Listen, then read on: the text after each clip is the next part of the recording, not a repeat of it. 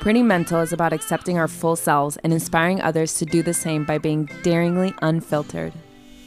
This means completely normalizing all things mental health and the wild journey that has brought us here. We are challenging the stigmatization of normal human suffering, and we are done pretending and subscribing to the notion that it is taboo to have challenging mental health experiences. Welcome to the Pretty Mental Health Club, and enjoy the show.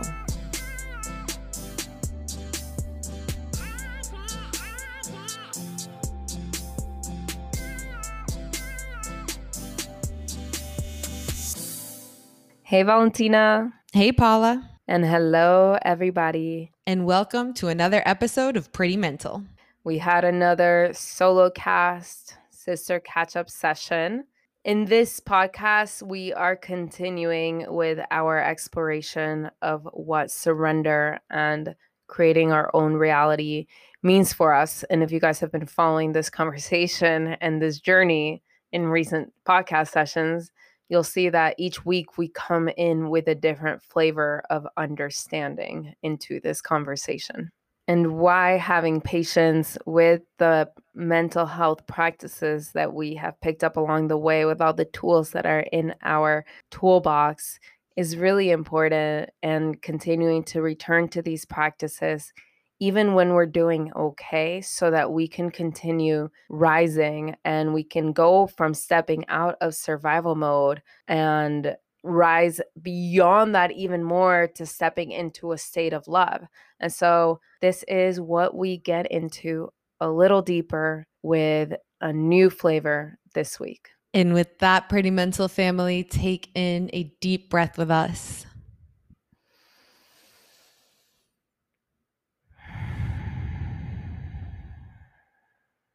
And tune in. Before we jump into the episode, we want to highlight our sponsor, Conscious Conversion, recently known as Resonate with Sarah. Conscious Conversion is a holistic multimedia marketing agency for thought leaders of the new paradigm. We love them because their main mode of operating, which also filters out the clients they bring on, is making sure that the message is in alignment with your mission in the world, and that your mission in this world is in alignment with where the plan is heading right now, that your mission is here to help awaken the planet and move evolution forward. Whatever your offering is, they use Google, YouTube, Facebook, and Instagram ads to cut through the clutter of the internet and amplify your message on a massive scale. They also offer organic social media, copywriting, and so much more. We'll link their website in the show notes if you guys are interested in more information.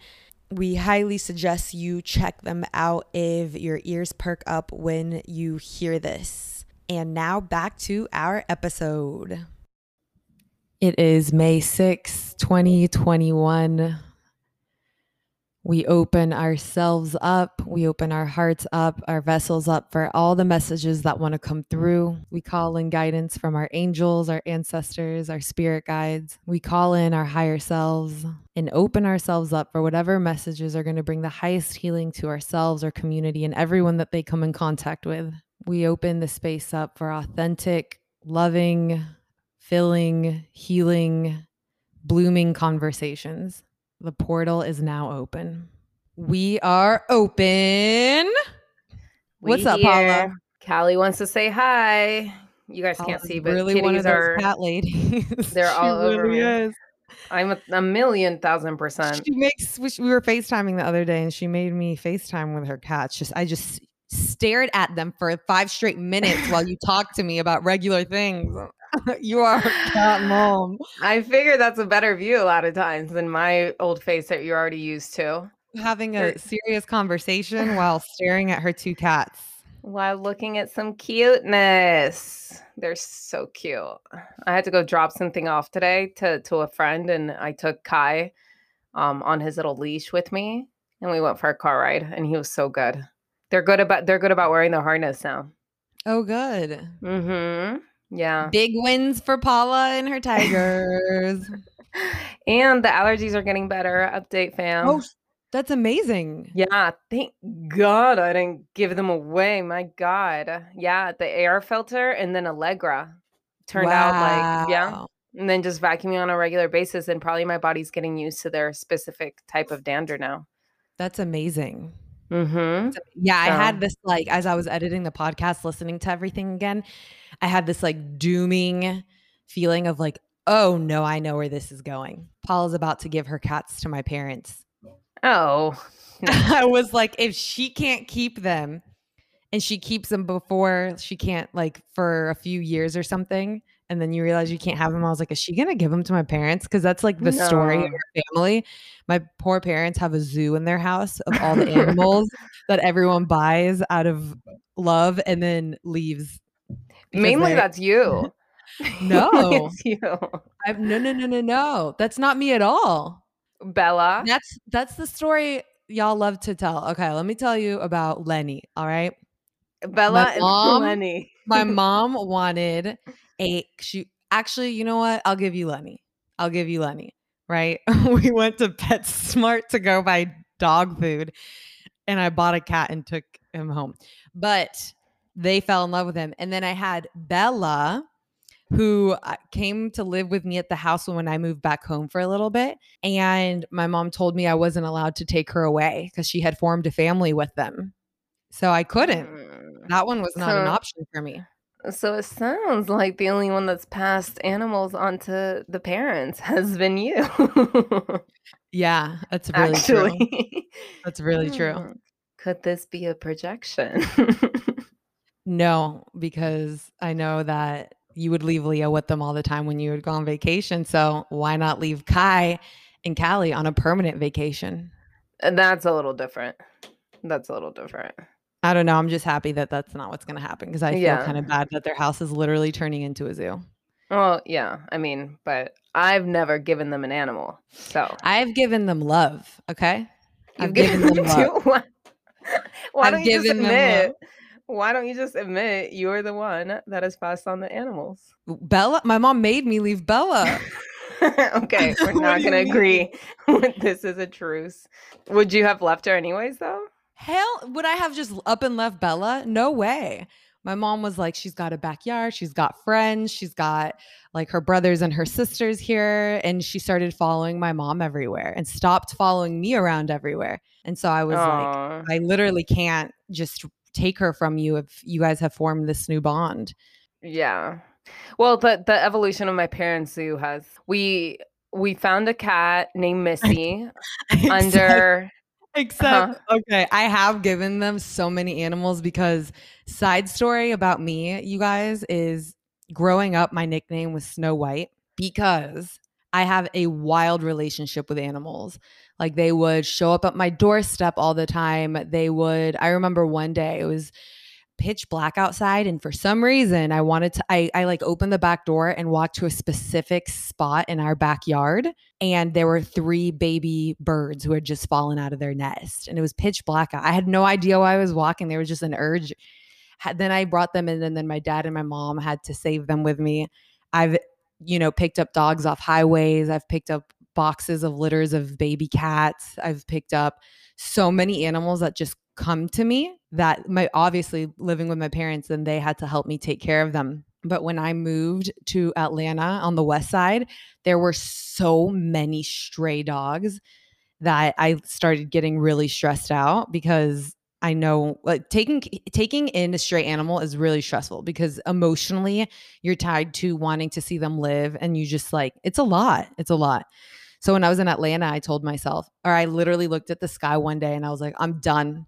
I'm done. Stop sending them to me. I'm not going to take care of them. I mean, and my first sign to the universe that I was no longer going to take in stray animals, it was really sad, was seeing a little stray dog and driving right by him. And I felt so cold and heartless, but I was like, I got to do it, dude. This level of responsibility is like just too much. my mom is definitely gonna call you after this podcast and ask you about that stray dog. By the way, guys, when we say my mom, it means both of our moms. It's like it's a Spanish translation thing that you take an ownership pronoun over your parents. I don't know why we do that, but it's a thing. I'm laughing because Were you living with us when I found Boss? I named him Boss. This big dog. Yes. He The one was that ended up in New York? no, Was no. it the one that ended? That was Buddha. That was Oh Buddha. my God. Boss is the one that traumatized Missy. Yo, okay.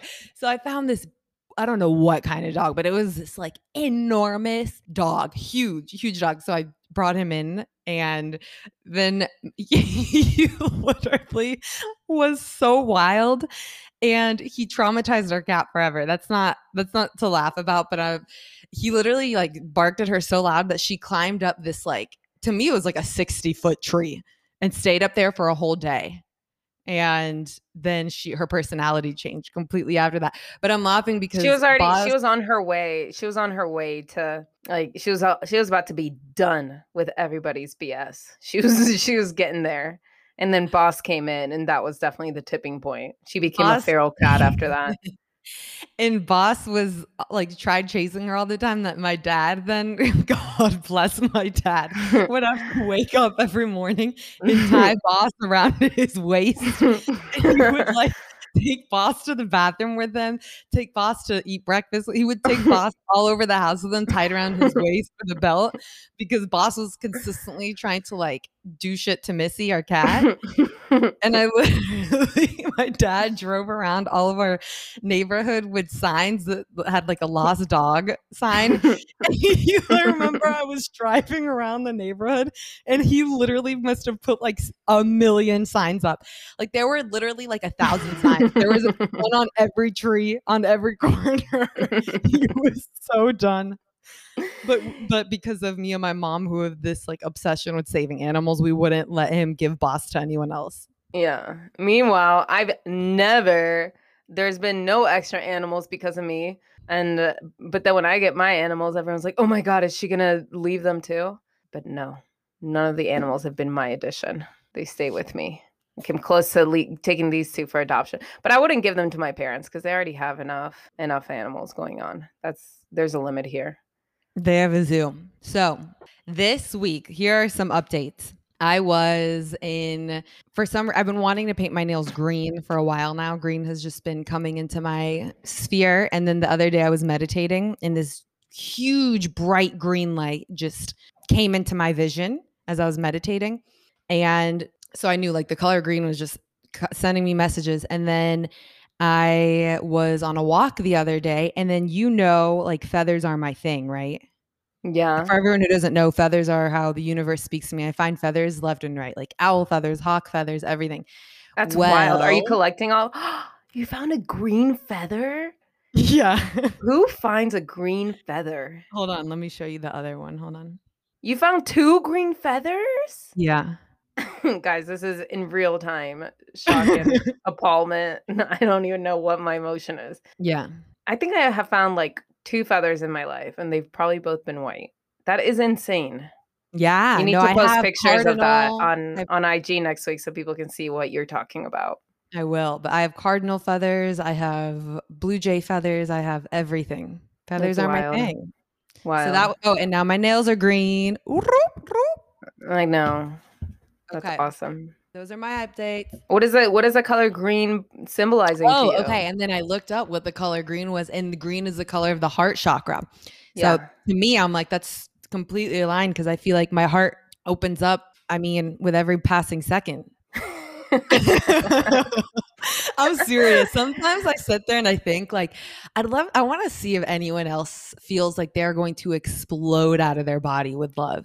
And I was thinking about this, like, why does this happen to me on a frequent basis, where I just feel so much love for life, where I just almost start thinking like, oh my God, there's just I just want to live. I want to keep living this life.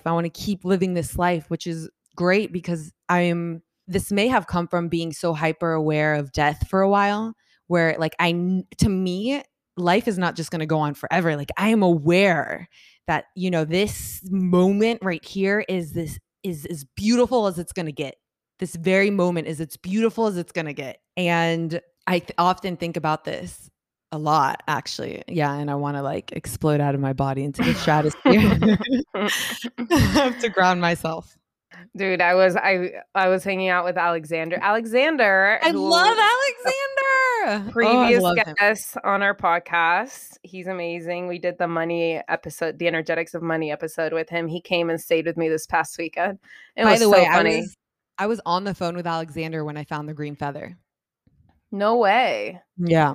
Not surprised. But he does a really great job of loving on life too. It's kind of inspiring to watch how he moves. He, for example, like he got booted in the front of my apartment complex because we left his car there for an hour longer than we were supposed to, which I didn't realize. And then we went and it was booted. And most people would get irritated about that, right?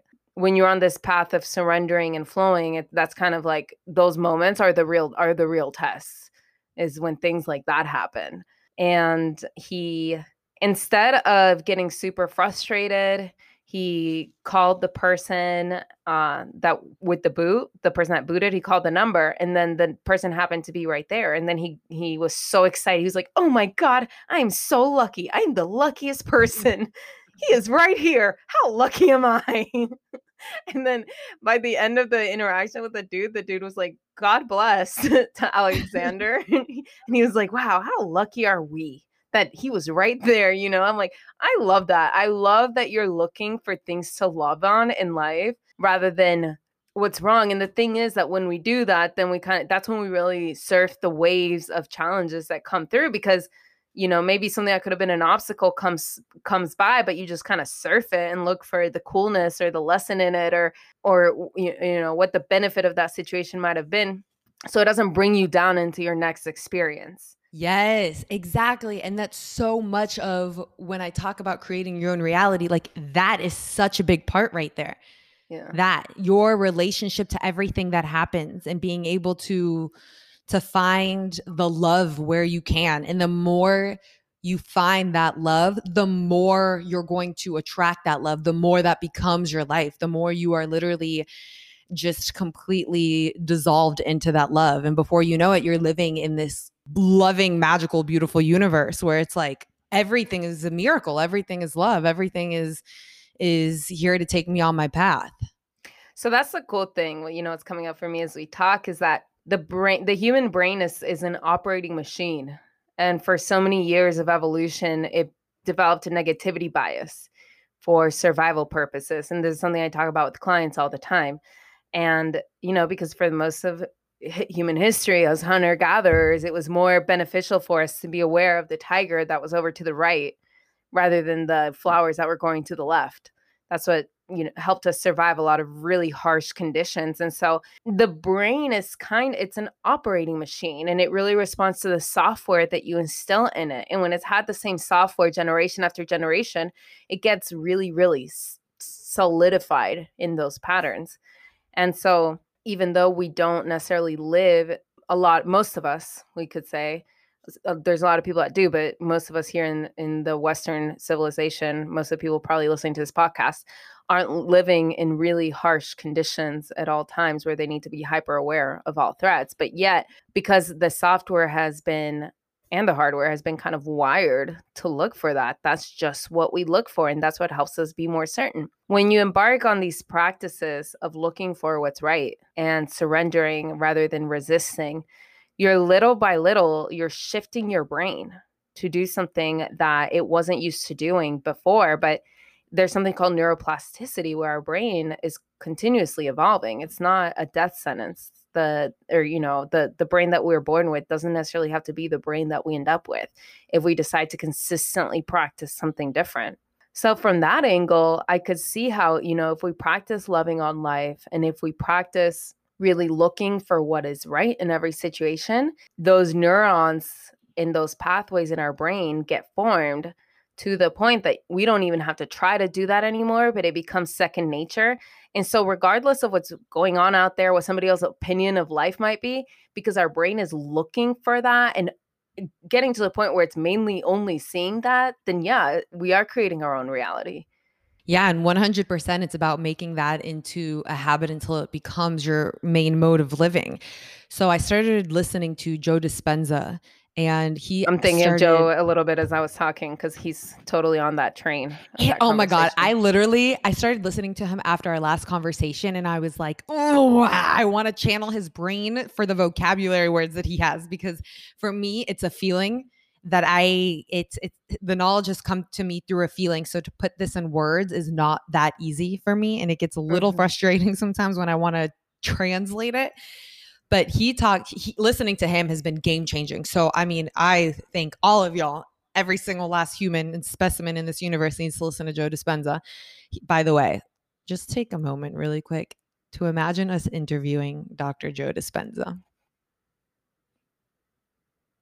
I can't wait. It's going to be great. And everybody manifested that with us. They did. Thank y'all. you. Thank you. The power of groups. So he talks about how you can't create a new reality with the old brain. So if it's hard for you while you're listening to this stuff, being like, yeah, it's not that easy, just know it's because you're thinking with the brain that you've always thought. As I was talking about that just now, something clicked for me. Because I think what I've been looking for, and it's weird because I've heard Joe Dispenza a million times. I've heard a lot of these concepts a bunch of times, but sometimes until you put things into your own words, it doesn't fully click. As I was talking about it just now, I was like, oh, okay. My type of intellect, I need to find some kind of science to connect to the belief. And without that, it feels like something is missing. Yeah, I can feel it, but I love being able to like make sense of it intellectually at the same time on some level. So I'm like, oh, okay. Well, if I practice looking for what's good, actually my brain is going to change. Because we know that, I mean, the brain, for better or worse, we are human beings. We're not just spirits, and we're not, the brain is hugely influential on the experience that we're having. So we can shift our brain and train our brain, it can serve the purpose of our spirit.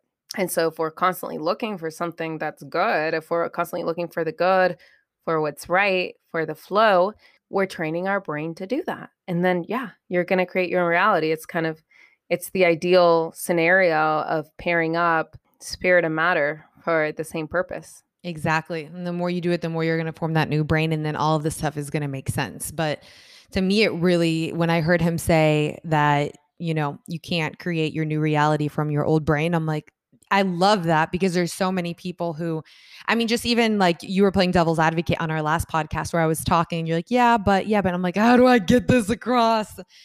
But it makes sense. It's like, well, it's totally okay for people not to understand it. It's okay for you to not understand it with the current brain.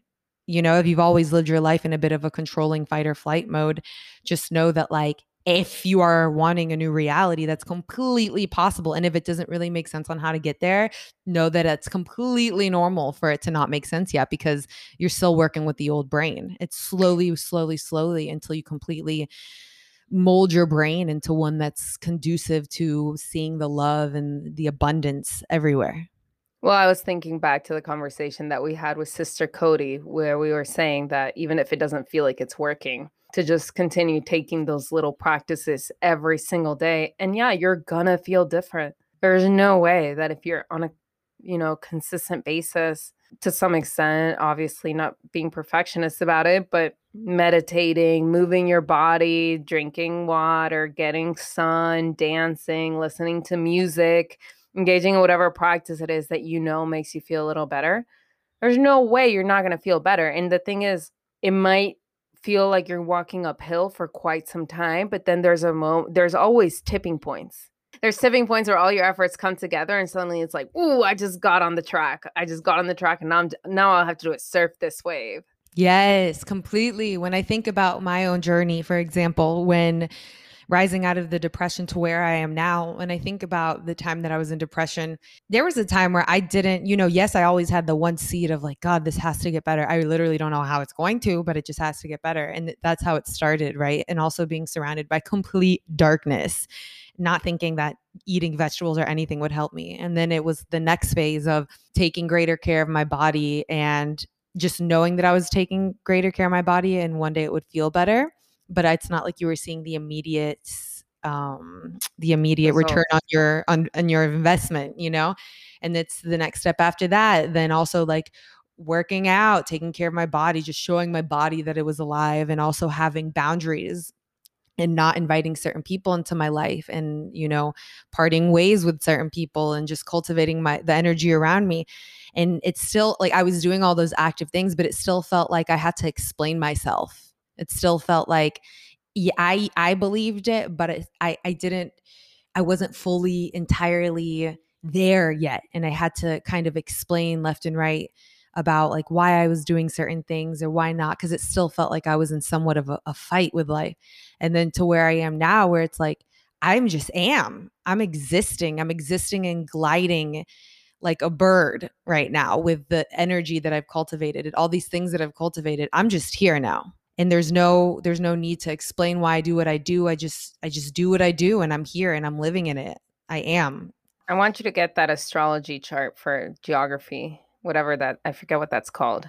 So Astrocartography, I yeah, I think. always forget what that's called, to see where California lays on there for you. Because as soon as you move there, it feels like a lot of pieces just like it was like all these pieces were like getting ready, getting ready, getting ready, and as soon as you got there, they all kind of fit together. So crazy. I literally had this vision the other day of like me on a plane. Do y'all fantasy and daydream as much as I do? I swear to God, I live in like do you daydream and go Not into like not that much. full on beginning, middle, and end No, of not your that much. daydream? It's crazy. No. So in this particular daydream, I was hopping on a plane to California. But I was envisioning myself like right when I crossed the time zone on the plane, it was like all of these constellations and everything just, and then like my DNA and everything just, and then it was like this opening of like, and now she's in her next phase in life. Cause I mean, it's really real. Something happened when I crossed those lines. Something, Yeah. but it was also the intention that I came in here with. I moved the day before I came, I met with a friend at a cafe. And I don't even think it was the day before, it was a few hours before my plane ride. And I was telling them that I was like, I don't know, or maybe it was my intuition that felt this, but like, I don't know what this trip is going to hold for me, but something tells me it's going to be really, really big.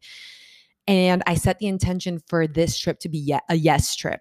This was just going to be a yes trip, because for me, I had a lot of anxiety coming here because with my sleeping problems, and I don't really like spending that much time with people for long periods of time. I need a lot of alone time, and also like what was going to come up that I wasn't going to be able to handle. And just all these things. And I was about to leave my home for more than a week. And like, what if I wanted to come back home to my comforts, but I was stuck in a just like all of these thoughts, right? And And historically up until this point, you were the most homesick person ever. oh my gosh, the most. I hated being away from my mom more than like 2 days. Like I would go visit them all the time. This is going to make her sad. I love you, mom. I'm still going to visit you. You can come here. But I just, yeah, for me, it was like I had this enmeshment with my family with that I couldn't leave them. I felt like I had this responsibility. I couldn't leave them. So that was always weighing heavy on my heart. And I don't think it was a love that was healthy, but in a way it was a little bit unhealthy because it wasn't allowing me to fly, because I felt like I had like a responsibility to who knows what, And I think that's pretty common in families. You find yourself enmeshed before even knowing what's happening. But yeah, so in order to just help myself with all those anxieties, I finally was like, you know what? Like I reached this level of like, I almost see it on like those little thermometer things. It's like right when I'm getting to the top, it's like before I reach the very top, I'm like, I'm just going to drop all fucks for like, that's literally the only way I know how to put it, because this is just it's getting too hot up here. So I just allow it to like come back down. And the way that I allowed myself to cool down was just, I was like, this is just going to be a yes trip. That's just it. That's just what we're going to do here, because everything is so unpredictable and I'm coming up with all of these stories in my head. I'm just going to say yes to literally every single thing that comes my way. And that's the energy I went into, which yes, when you just like feel that in your body, yes, is such an expansive energy. Yes is like, yes, like bring it in, open, airy, light, thin, high possibilities. Yes. And when I got here, I mean, the first thing that happened was my luggage got stolen. That was literally the first thing. And I had my whole closet in there, basically. But for me, it was like I had already set that intention that I could not care less. I was like, well, cool. Like, we'll go thrifting. LA's got great thrift places. We'll figure it out. And then it was just that after that, like it was like moment after moment, situation after situation. It was just one big yes to everything. And it started opening up different possibilities and opportunities and portals and different just ways of thinking while I was here. And before I knew it, I was just gliding on this very aligned energy. You know, your intention is such a powerful thing. And it wasn't like your intention was, I'm going to be really positive. If you had done that, then maybe you would have actually felt resistance because, you know, in that moment of your luggage getting stolen, feeling the pressure to be positive could have weighed on you. But instead, you were just like, no, my intention is to say yes to whatever life is bringing my way without putting judgments on it, essentially, right? Yeah.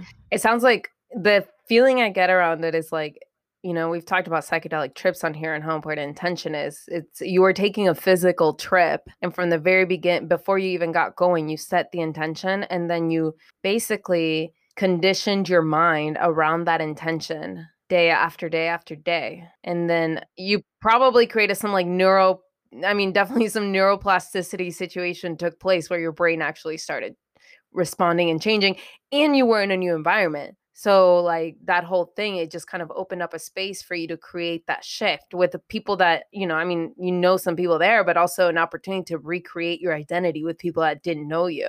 It was a moment to come back to who I really was without being, and not even maybe recreate my identity, but not being my identity, shedding my identity and just being this wildflower who's adventuring around California with no titles to me, nothing attached to me, no labels, no nothing. Just I was, you know, free to just have fun and literally say yes to everything that presented itself to me. So everything that presented itself to me, because I was in that yes mentality, was just going to be an adventure. It's like, all right, let's see what this entails. Let's see what this holds. Let's see what not having a luggage for however long entails. Let's see what whatever entails. It is just let's just see. Let's play with what comes. And that has become my permanent mode. I mean, that has not shed at all with anything. And I was having a conversation with my dad like 2 nights ago, and he was like, you sound permanently high. I could see my dad saying like, that. You sound like you're like, and I was like, I am though, Dad. Like, not literally, right? I don't smoke, which, you know, shade to that. It's completely fine. And it's legal here in California, which I love, you know, no stigmas with that. But I'm like, I am permanently high. Like, I'm floating all the time because I am unwavering with my commitment in seeing the love and yes of things. You can't really calm down when you're there. And even when things happen that throw you off, it's just not the same. It's not If the you're same. looking, I mean, yeah, if you're looking for a way to say yes and you're looking for a way to flow with it and you're looking for a way to love on it, you're changing your brain. Your life experience is going to change. The way I mean, I'm sure that guy that booted Alexander's car was like, what the hell just happened? Like, you know, how many positive interactions does he get to have every single day? And the fact that that was the last interaction he had with somebody like being so happy and loving on him after he booted his car probably shifted his energy a little bit. And then he went and rippled that out into his environment possibly. And then, you know, it does create, we do start shifting the world, and the world changes, even if it's micro. All of that adds up to create new realities. And you know what this has done for me too? It's opened up a different purpose. I have completely landed in my purpose, which is outside of just me, right? I see this world as a flower essentially, and each one of us are the cells within that flower. And the goal or the mission here is to keep that flower blooming and to keep that flower alive. So it's by feeding each one of those cells and by allowing those cells to cooperate. And I see fully what my purpose now is it goes way beyond the me identity. It's like the second anyone, how I see it, starts thinking that this life, like the goal is like the me, that's when you get thrown off. Totally. That's when it's like, that's when things can start feeling shitty. But when you have this purpose of, for me, I have completely devoted myself to the rising of the universe, to the rising of the universe. And to do that, being in that love high frequency is how that keeps going, because you also then see how everything around you rises when you maintain that energy. Totally. And this actually, I want to kind of translate some of this over to the mental health work that a lot of, our community members, I'm sure, are engaged in, people that are tuning into this podcast, people that I work with. When you are on this mental health path, which is often very parallel to what a spiritual path looks like, there is a lot of practices that, as we were saying in the very beginning, there's a lot of practices that we can get involved in to add fuel to the fire of this path. So it could be the healthy eating, the movement, the mindset work, all of that stuff. And there's a lot of tools. There's a lot of tools. If you get involved in this community, in the mental health world, in the self-improvement world, there is so many tools. There's no shortage of tools. And we can get almost addicted to how many tools there are. So it's a dance that we're doing here between putting all those steps into action and taking, doing all the mental health work, but also learning to let go. And this is something that I've encountered in my work is it can almost get overwhelming. And it's actually something I used to do. I remember I looked back at some old journals and I'm like, okay, like if I wake up at 5 a.m. and then I meditate and then I eat like this and then I do that, no. Like that's what's finally going to lead me to feeling okay. I will reach enlightenment. And then we hold on so rigidly to those structures or those ideas that it counteracts itself. Because in the process, we're stressing ourselves out. And that's not the goal, right? Like sometimes we see this picture of what the perfect mental health situation looks like or the perfect self-care situation looks like, and we try to model our lives after it, and sometimes it just doesn't make sense for the life that we're living. It doesn't make sense for our schedules. It doesn't make sense for what our resources are. It doesn't make sense to try to fit our life to these narratives of the ideal mental health situation is, right? Like, okay, you're waking up every morning and you're setting your intentions and you're taking that time. And like, if you have the time and the space to do that, great. It's super fun. It's awesome. That's not a lot of people's realities. So then, what can end up happening is in trying so hard to make that situation fit, a lot of people end up resisting their actual current experience. Is that making sense? Yeah, I think that for me, it's such how I see being able to optimize your own mental health is really holding the balance between the two of having the structure and then being really, really flowy with it and really being tuned into your body and seeing what feels good and what doesn't and inviting more joy into your body. And sometimes what's going to bring you more joy that day is to sleep in, you know? Yeah. And sometimes not actually trying to make time for that extra quote unquote mental health work, but yeah, just resting is actually what you need. Or sometimes like your life is so busy, realistically so busy, that you don't have the space for that yet. And hopefully by doing the mental health work, you end up getting to a point where there's more space in your life, where situations are opening up for you. But in the meantime, the best thing we can all do to get there is to say yes to what our current reality is. If we don't say yes to what our current reality is, maybe the busyness of it, the hecticness of it, whatever it is, if we don't find a way to make peace with that, we're not going to be able to be present enough for it to make a change or to shift.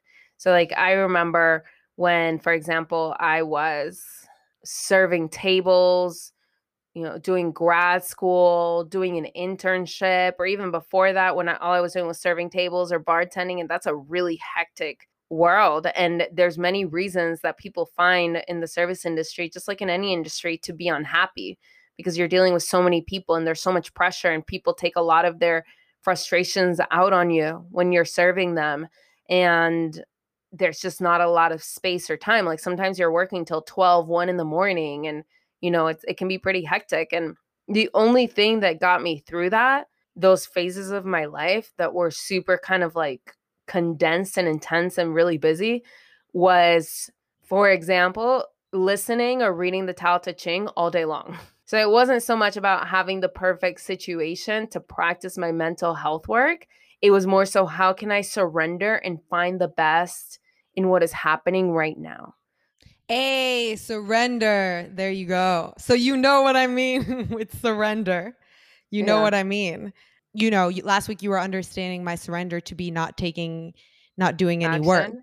You know Not what I've taking any action. noticed? You know what I realized actually after spending this weekend with Alexander and probably the conversations you and I have been having is that I'm returning back to some of my original practices now, like with the Tao Te Ching and the flow and all that, because I needed that stuff as a lifeline to make it through my 20s, to make it through the challenges of being poor and being in poverty, through undergrad. I needed surrender. I needed like the Tao, the wisdom of the Tao, which is all about let go, trust, just show up, drop the labels.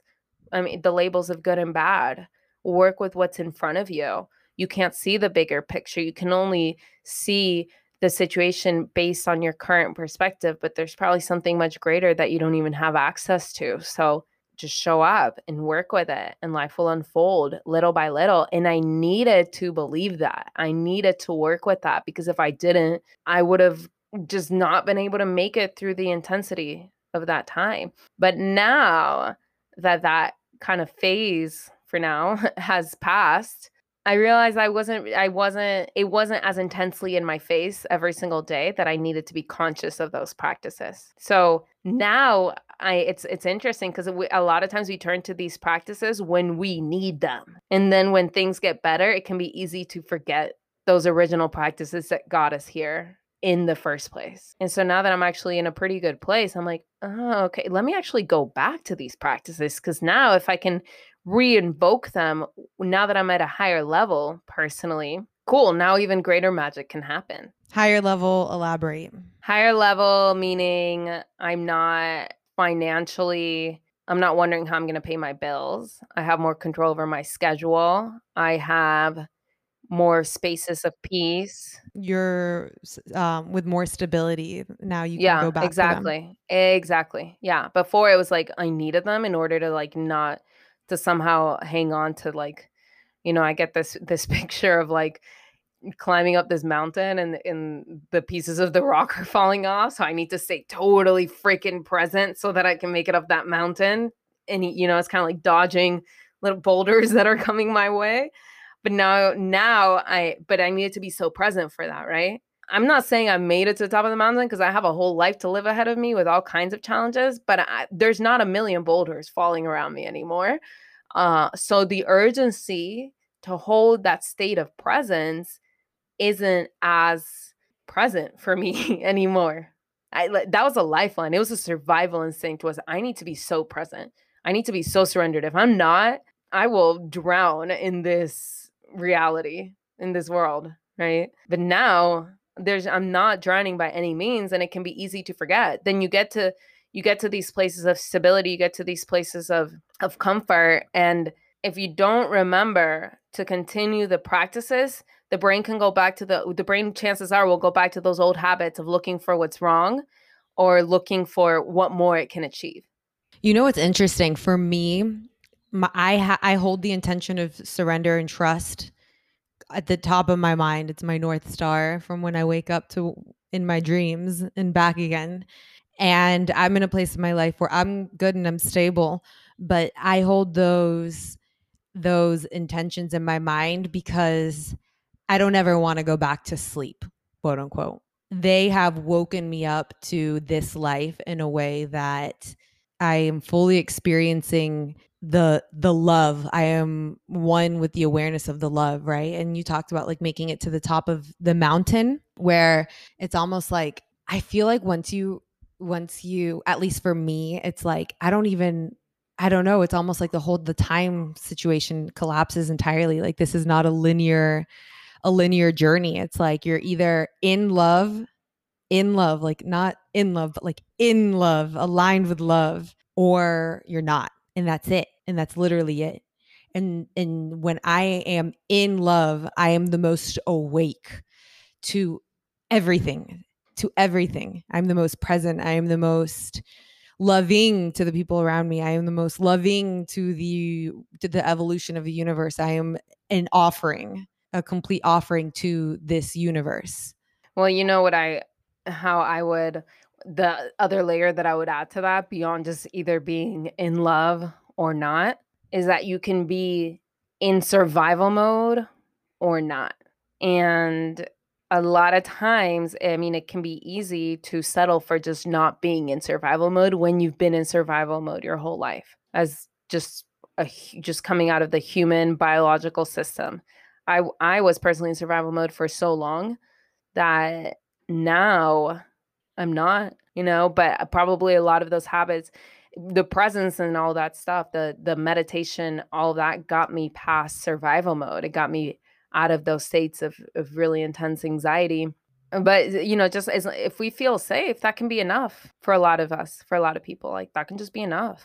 Love is the next step. But the thing is that then we get into this comfort and it's like I'm comfortable, but then the mind's going to go back to the old habits. And that's a lot of the work I do around anxiety is, recognizing that although we are the most probably comfortable civilization that there has been, people are more stressed out and anxious than ever. And because it's no longer about safety, it's the mind stayed in those habits. And so I got out of survival mode, and then the idea now is to return to those spiritual practices that got me out of that to get to the next level. But it's like I think there was a part of me that was like, oh, you're not in survival mode anymore. Like you can chill. Like you don't need the practices as intensely. Like you're not in survival mode. Wasn't that the goal? And it's like, oh wait, actually, let's go back to these practices because now we can use them to rise up to the next step. You don't have to do them anymore, but maybe you can be happier if you do. The thing is, though, these practices of staying awake, which takes you more out of that survival mode, is a lot of us don't realize that even when we're not in survival mode, we're still kind of in survival mode. We're very much in that fight or flight state of watching the news, of expecting something to go wrong. I mean, if you think about generalized anxiety, not anxiety over like serious things that may possibly come true, but anxiety over like my thing. I'm about to go to California. I'm like, what do I do if I don't want to be around people for more than 3, just things like that. It puts your body in this state of survival, in this fight or flight state. And things that challenge our sense of control. Exactly. Yeah. But it's like there's steps to it, right? That first is when you really are in survival mode and you're really just trying to get your bills paid and you're just trying to eat and you want to just have those basic needs met. And then after that, it's like, okay, you found stability and you have a little bit more room to breathe, but you don't even realize that so much of your control issues are still operating out of a survival, fight or flight reaction that you don't really need anymore. Like it's actually not helping you. You think it's helping you. You think it's what's allowing you to cultivate this really comfortable, safe life. But really it's this just creating this illusion that you need to be on pins and needles all the time in order for things to go okay. And then it's like what that next layer comes in, where it's like, I am going to be awake to the perfection of the imperfection that already is. And I don't need to control all this. And in fact, I don't want to control any of this. Like I give it up. I'm just going to show up every single day, be present, do what I need to do, and feed myself with so much love and so much presence that I'm going to know, and I trust and surrender that I'm going to know exactly what I need to do at every single moment. And I know I'm going to be okay. And that does take training. It takes training to teach that old brain, that old body, that it doesn't need to be on guard so much. Yeah, it's a zigzaggy journey. Definitely not linear. It's a zigzaggy journey of surrendering, letting go of control, then getting really comfortable. Well, for a lot of people, right? Getting really comfortable, getting attached to the comfort, then the old one, the old temptation for control comes back, but this time with a different flavor. Then letting go of that, but you don't have to work as hard anymore because you're not dealing with full on survival mode. But it can still get, we can get really attached. The nature of human consciousness is attachment. So whether, it was attachment to survival before, now then it can shift to attachment to comfort and attachment to my comfort zone. So then it's, okay, time to surrender that again and return to the presence and return to these practices and return to surrender. It's a constant, it's a practice, because there is no, I tell my clients this all the time, and I see it for myself, obviously, that there is no arriving. Like if we're not on it, if we don't kind of check in with ourselves and keep it at the top of our list of intentions to be engaged with life in this way, the human operating system has a very strong tendency to go back to those instinctive drives. Yeah, I agree. There is no arriving. It's just dealing with every or playing with every present moment that comes to you and figuring out what the best decision is of that present moment and continuing to surrender. That's why these meditation practices, like actually meditation or breath work or whatever else there is out there, they're so amazing because they loosen you up a little bit. They loosen you up to playing with the idea that it's okay to just be here and be present and trust, like calm your body down enough to just trust so you can move forward. And I think these practices are super important because then your life becomes a meditation. Your life becomes a total meditation. Yeah. And it's not this thing that you have to, it's not like a daily, it's not like a goal to check off your list. It's like you embody that energy. Mm-hmm. Totally. I mean, I tell my clients this, and I do this myself. Everything that I usually tell my clients is because I practice it myself, is we're probably going to get a lot more out of returning to our breath and surrendering moment by moment than having that one perfect Zen moment, once a day or a couple times a week. Just it's the constant returning, and it's the constant returning to the breath and to the surrender. Like it's a little bit of what we were saying last week too, though. It's that the breath practices and all that is important, but you also got to dance with the mind and the thoughts a little bit. You got to get it from both angles, because if you don't deal with the stories, that story making machine that we have up in our skull is a really powerful thing. This is why you and I need to literally come up with some kind of program that we do together where you deal with the therapy, the talk therapy, intellectualizing, analyzing, calm your body down, the behavior changes. And then y'all come to me and I will float you to the ethers and blast you off into stardust of love. Yeah, because I mean, if you tell me if I'm wrong on this, but if you try floating off to the ethers when you don't have any kind of solid human level work to turn back to, can that get risky? I'll tell you something. I started breath work when I was still very much in survival mode. And I had a lot of stories and beliefs that were not entirely conducive to me. And it was being able to get into the emptiness that breath work took me to, that all of the answers came to me, where I heard myself loud and clear, the beliefs that I needed to change, what was actually true and what I was telling myself, the narratives that I was feeding to my brain. It took me to a place of emptiness where I heard my intuition loud and clear. And through hearing my intuition, I started knowing what was the best next step. So 1,000,000%, you can start doing this stuff now. I later, as I continued to do breath work, that's when I started to do my therapy. And did you start breath work before therapy? Yeah. Oh, interesting. Yeah. I thought you were doing them both at the same exact time. No, I started breath work was really the thing that catapulted me into my power of like, oh shit, like I'm actually way more in charge of my own reality than I thought. Whoa, it woke me up to it massively. And then when I went to therapy, she helped with certain unraveling little traumas, unraveling certain beliefs or stories that I was telling myself in a way that really did play to my analytical mind. But it was breath work that allowed me to embody my spirit and call my spirit forward immediately. So yes, girl, let's float into the ethers now. You can float into the ethers now. It is possible. And I actually started putting together some group breathwork sessions that I've been announcing on Instagram. And I'm so excited. We almost have 3 full ones. So the first 2 are completely full. And Dude, that's the third awesome. one, I know. I'm so excited that you guys are experiencing this. And just so you guys know, it's $25 a person. But if you can't pay it, I don't care. I still want your presence. It doesn't matter to me. The main thing for me is that you experience this magic. So if you have it, great. But if money is an obstacle, it's fine. I still want you there. And you guys are, please, please, please join these containers. They are amazing. I'm spacing them out to every few days. The first one starts, let's see, the Thursday. This podcast airs on Monday. The first container is that Thursday. And we're just going to keep going. We're going to keep rolling. I just want to churn these breathwork things out with you guys because I'm ready I want to spread this. I want you guys to feel this. I want you guys to tap into that emptiness, to tap into your own intuition, to tap into your own power, your own love, to create your own reality, because it's possible for everyone. It's possible for everyone.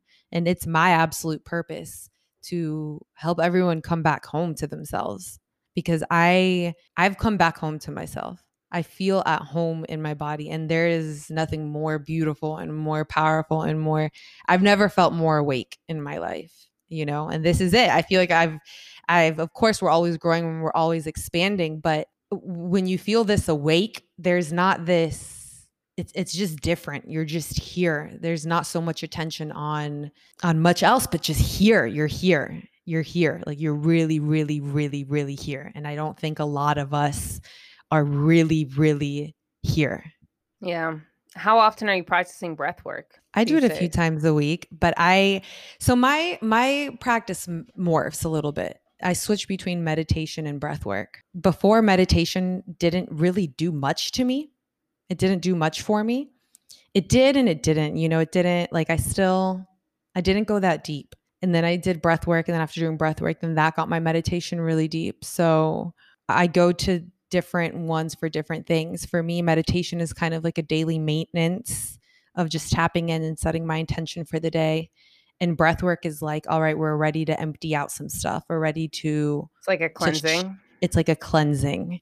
So I play with them both. And soon, I don't know when this is going to happen because I'm still thinking of the process, but I would love to open up programs where I walk people through a few breathwork sessions a week, and then there are meditations interwoven in there as well, because I think together they both play together really, really well. So stay tuned, you guys. Very cool. Very cool. And join us on Instagram and let me know that you want to be part of the container if you want to. And if you're not on Instagram, just email us at community@prettymental.com. We are here. Join the sessions. Join the sessions. All right, Pretty Mental family, thank you so much for listening and tuning in with us today, for taking this journey. We love you guys with our whole souls. Los queremos mucho. Los queremos mucho. Be kind to yourselves. Bye. Bye.